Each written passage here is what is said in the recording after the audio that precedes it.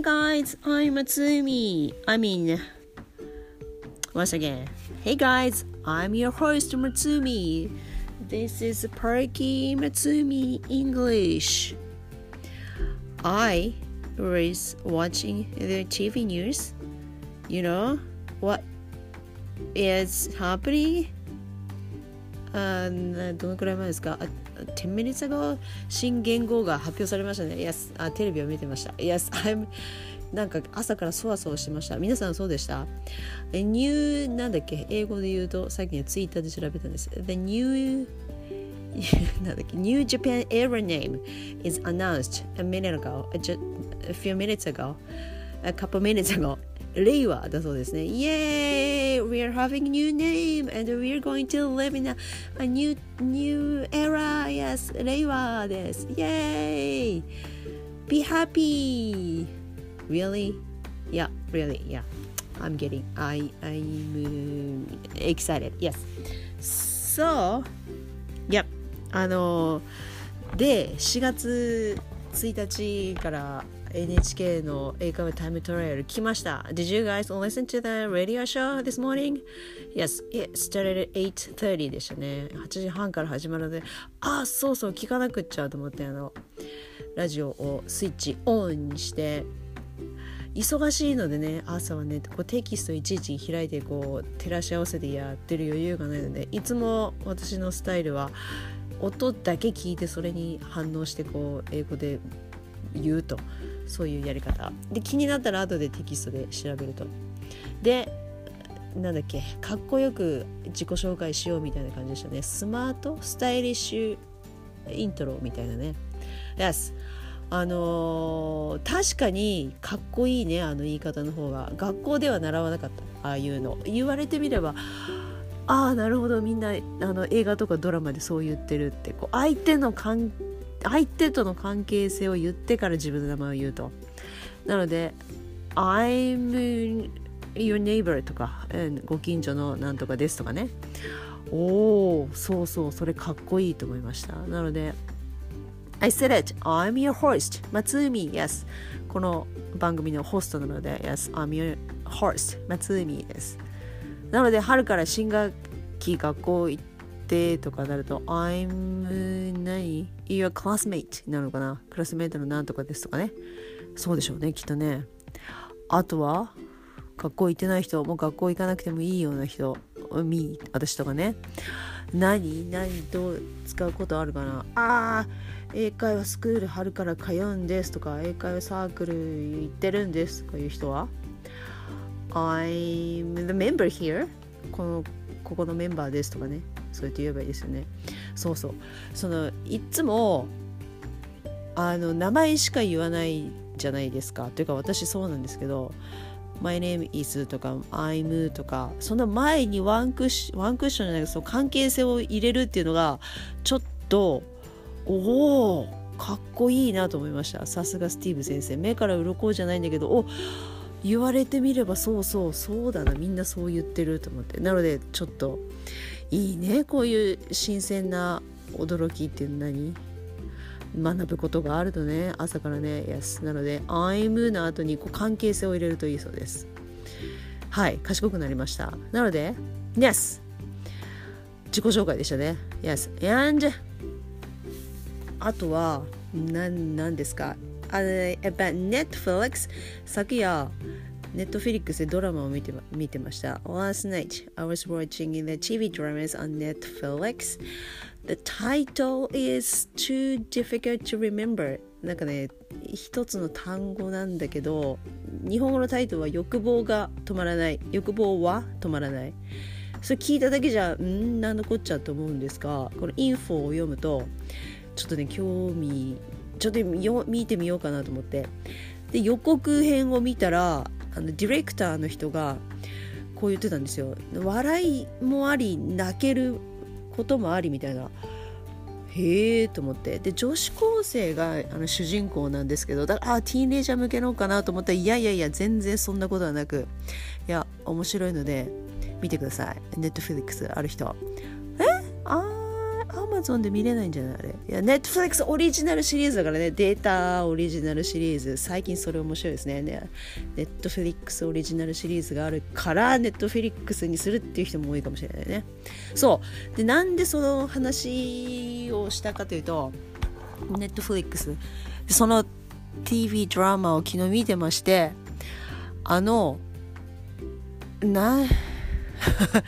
英語の勉強と言いながら見るでしょ、大概の皆さんは。いや、そうじゃないと思うんですけど、私はね、英語の勉強になるしと思って見るんだけど、そのビンジウォッチングになるわけですよ。20分30分のドラマを1日にもう何エピソードを見て、結局ワンシーズン見ちゃったみたいになるわけですか。いや、全然英語の勉強になってないしと思って。で、たまにとなんかこう耳に残った言い回しとか気になったセリフとかかっこいいセリフとかたまにねメモるんですよ。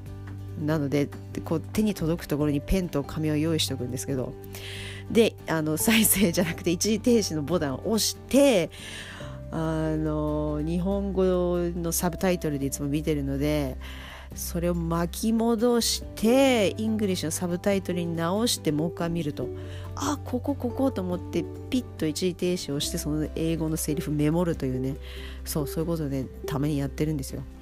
で、その昨夜見た何でしたっけ、欲望が止まらないだったかを見てて、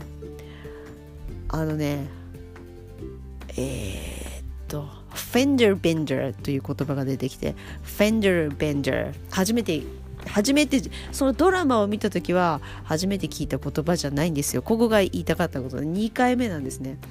で、私のやり方のコツとして3回出会ったらもう覚えようというルールを作ってるんですね。で、はじめにフェンダーベンダーという言葉は、フェンダーって車のフェンダーですよね。あれがベンダーってことは、ベンドってことは曲がるですことは、フェンダーが曲がるぐらいの追突事故ということなんですよね。フェンダーベンダーで、新聞朝日ウィークリー、英字新聞ありますよね。あれを読んでて、フェンダーベンダーという言葉を見つけて、へえ面白いと思ってでなんか日記帳かどっかにメモってて、メモってて、でしまっといた。面白いなと思って書き留めておいた。それから何ヶ月経ちました。もう新しい年になってもう軽く3ヶ月ぐらい経ってると思うんですよ。で、昨日ドラマを見てて、聞いたことある、前メモったやつ、フェンダーベンダーと思って、その自分の書いたのをもう一回見直したら、あったやっぱりあったと思って、これで2度お会いしたことになりますよね。だからこの後もう一回出会ったらもう完璧に覚えるなというルールなんですね、私の中で。まあいいや。フェンダーベンダー、なんかもう学生の頃と違ってね、単語帳を作ってとかノートびっしり書いて覚えるってこともやらないじゃないですか、社会人になると。自分のそんな余裕がないしね、無駄だしね。好きなこととか気になったこととかアウトプットするときに自分これ言いたいなっていうやつしかもう覚える気がないので、そういうので書き留めておくんですけど、その覚え方は最近こうやってやってるんですね。3回お会いしたら覚えると。なので今2回あったのでフェンダーベンダーですね。面白い言い方ですよね。追突事故、カーアクシデントとも言いますよね。でもカーアクシデントになったらもうガッシャーみたいな、もう怪我人も出てすごいことになるみたいなアクシデントだと思うんですけど、フェンダーベンダーはそうでもないと、こうゴツンとなったみたいなね、フェンダーベンダーです。で、その使い方はもうなんて言ってたかな、ドラマのセリフはもう忘れちゃいましたけど、私がその何ヶ月か前にもう日付も書いてあるです。 Yes dated 11月です偉いね、私11月に書いてあるんだってことはもうYes 3ヶ月4ヶ月ぐらい経ってますよね。 Yes こういう例文も一緒に載っけてました。 I had a fender bender 2 years ago。軽い追突事故を2年前に起こしたんだよねっていう例文も書いてある。そういうことでした。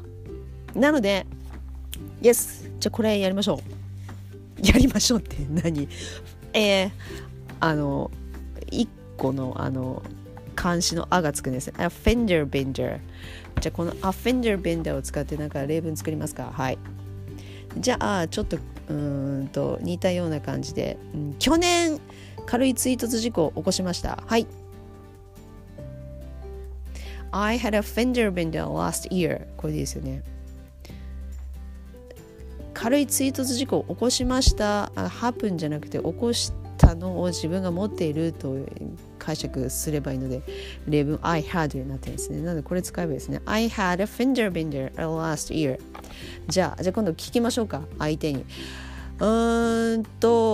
前、車を見てあれへこんでるなと思ったので相手に聞いてみた。あれちょっとぶつけちゃったのここ。はい聞いてみる。Did you have a fender bender? こうやって聞くのかな向こうの人って分かんないけど、これでいいですよね。ここフェンダーベンダー軽い追突事故やっちゃったみたいな。Did you 過去形でしょうね。Did you have a fender bender here? ってね指差しながらこう聞けばいいですよね。でそしたらyeah last night いや昨日ねやっちゃったんだよねみたいな返事が来るかな。Yes。 じゃあ次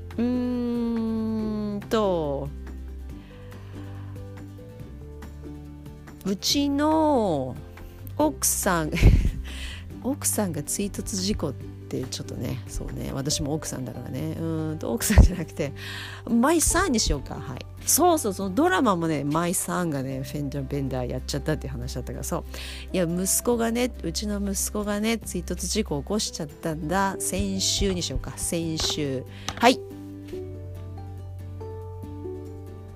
My son had a fender bender last week。 はいこんな感じ。 My son had a fender bender last week。 じゃあ次っていう風に聞いたんだけどはどうですか？お宅の息子さんフェンダーベンダー起こしたらしいけど軽い追突事故あったらしいけどって聞く場合はい行きましょう。はいなんていう I heard your son had a fender bender last week. Is he okay? 大丈夫でしたか？彼大丈夫でしたか？そんな感じですよね。はいあとはじゃあ自分がyesterday にしましょうか。yesterday I had a fender bender yesterday。 言っちゃったね。はい昨日軽いちょっとここぶつけたので、はい、車屋さんに持っていきますの場面で昨日ここぶつけちゃったんです。これ直してもらえませんか？はい伝われば何でもいいと思うんですが、例えば私だったらなんていう I had a fender bender here yesterday. Could you fix it? 直してくれますか？もうかなりこうもうお互い仲が知れてる感じの車屋さんでしょうね。 Could you fix it? ってこれでね通じるってことだね。はい、その前に多分見積もりとかなんとかってやるというのがあると思うんですが Yes、はい、Fender Bender でした。ぜひ使ってください。いや使わない方がいいですよね Fender Bender ね。 Yes 怒られちゃいますよね。特に新車だとこれはいくらぐらいかかるのねフェンダーベンダーね。まあいいや Yes フェンダーベンダーでした。 Yes What else I want to talk about? いやないな talk about の Yes なので Yes フェンダーベンダーでした。 Yes we did it and なんだっけYes スティーブ先生のやつね。英会話チャイムトライアルの今日は何でしたっけ？スマートスタイリッシュイントロでしたね。かっこよく自己紹介しようでした。ぜひ復習やりましょう。というか簡単すぎて復習するまでもないかもしれないけど。